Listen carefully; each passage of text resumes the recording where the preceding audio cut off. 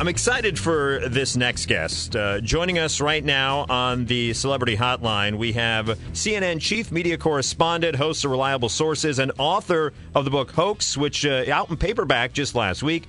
Honored to bring in the program Brian Stelter. Brian, good morning to you. Thank you. Did you say Celebrity Hotline, though? I think I should probably call back in on the Joe Schmo Hotline. We're very generous in terms of celebrity here on the program. I'll take it. Thank you.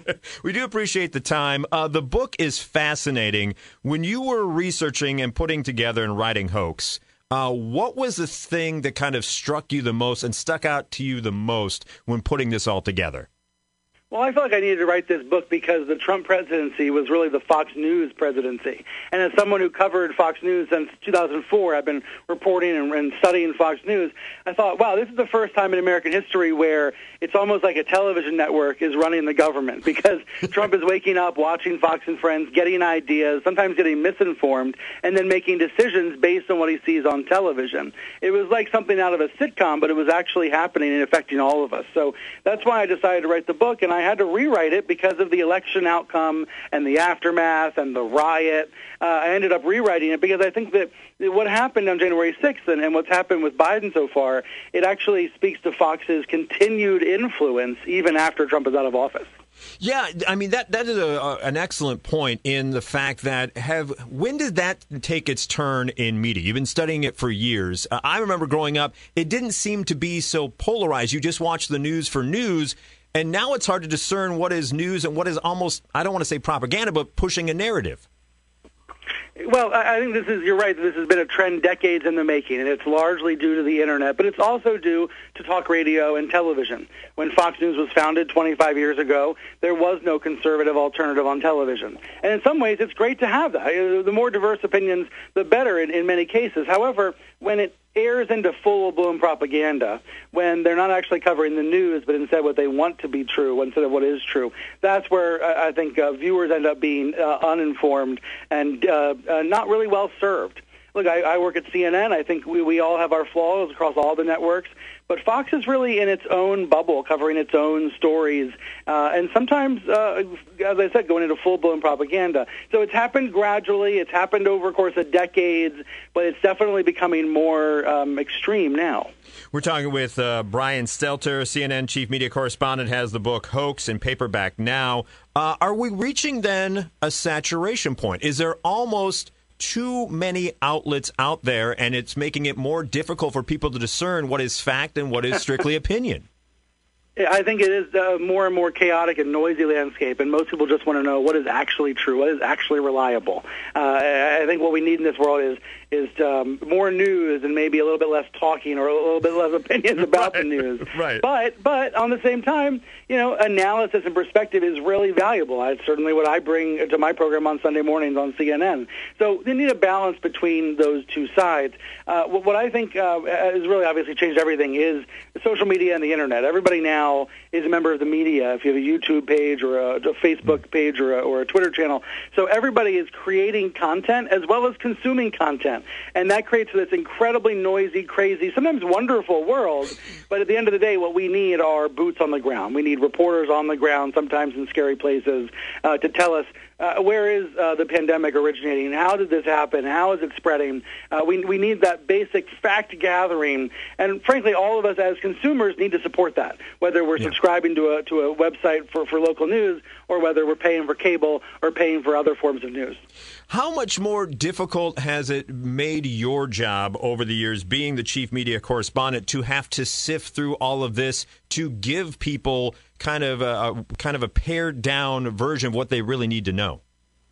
Well, I like the challenge. It is definitely a different job than it was 8 years ago when I joined CNN, because there's much more awareness of mis- and disinformation. The term fake news was co-opted by President Trump in 2016, but there's actually such a thing as fake news. There are articles on the web, on Twitter, on Facebook that are actually totally made up. Right. I saw one yesterday on Twitter. Somebody was claiming that the vaccine is dangerous and that under 30-year-olds can't take it. Those kinds of lies and smears, they do real damage, and the platforms have to step up and make sure that they are stamping out that kind of trash. In the same way that I expect my garbage to get picked up on Thursdays, there's a lot of garbage out there. Yeah. But at the same time, there's also, an incredible bounty of sources. There's more accurate, reliable sources than ever also. So I guess what I'm trying to say is it's the best of times, it's the worst of times. And what we all need are trusted guides, hosts and anchors to guide us through the chaos.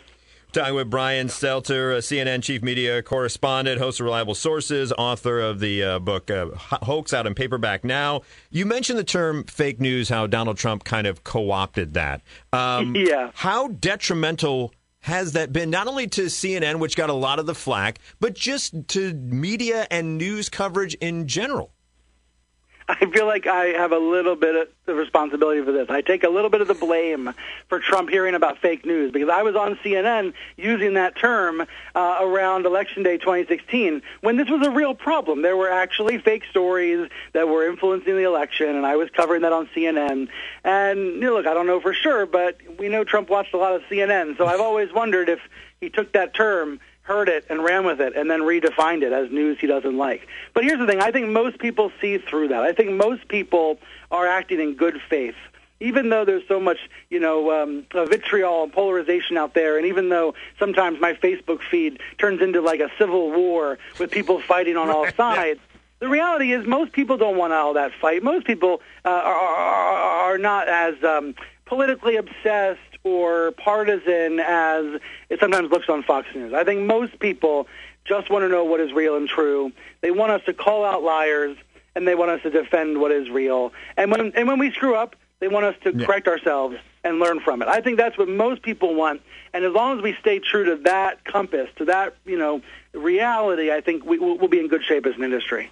Over these past few years, one of the things we talked about on our program here was during the Trump presidency, just when you think it's weird, it really gets weird. What was the what was the thing that really struck you the most as, oh my God, I can't believe this is actually truly happening, that I'm living in this reality right now? For me, I'll never forget that night when Trump's aide, Hope Hicks, tested positive for coronavirus. And there was all that speculation that maybe the president was also sick. I was live on CNN with Don Lemon as we were all waiting for Trump's test results. And, I was thinking to myself, if someone pitched this as a movie, it wouldn't be believed. There's a global pandemic. It's ruined. It's blown up all of our lives. We're all staying at home. Everything's changed.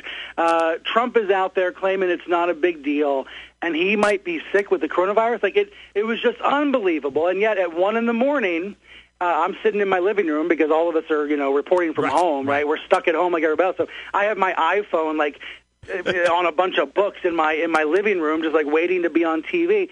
And sure enough, Trump is sick with COVID. It was just this astonishing moment where I think in some ways the year came full circle, and even the leader of our country was affected by the virus. It was a scary moment. Everybody wanted him to get better, and thankfully he did. But I think that middle of the night, my kids sleeping in the other room, live on CNN talking about the president being sick, I think that was for me the most upside down moment of them all. Brian, where can people find you on social media, and how can they get their hands on a copy of Hoax, a fascinating book? Well, thanks for asking. It's at buyhoax.com. I had to rewrite it because of all the news of the last 6 months, and so now there's a cliffhanger ending about the next 4 years. But you can find me on social media, Twitter and Facebook. I'm at Brian Stelter. Well, appreciate your time as always. Fascinating conversation. I could talk to you for hours just about the medium that we're in, that the media and how it's changed throughout these past few years and how it's going to change going forward. Thank you so much for the time, and look forward to talking again later on. Appreciate it. That is Brian Stelter from CNN. The chief media correspondent, host of Reliable Sources, and author of Hoax in paperback now. Like I said, fascinating conversation right there about just how much media we have here in our society today and the good and bad of it all. So appreciate him taking the time to talk to us today. And if you want an interesting read about the confluence of events that transpired over the past, now 5 years from 2016 on, it's a good read and something you can definitely pick up.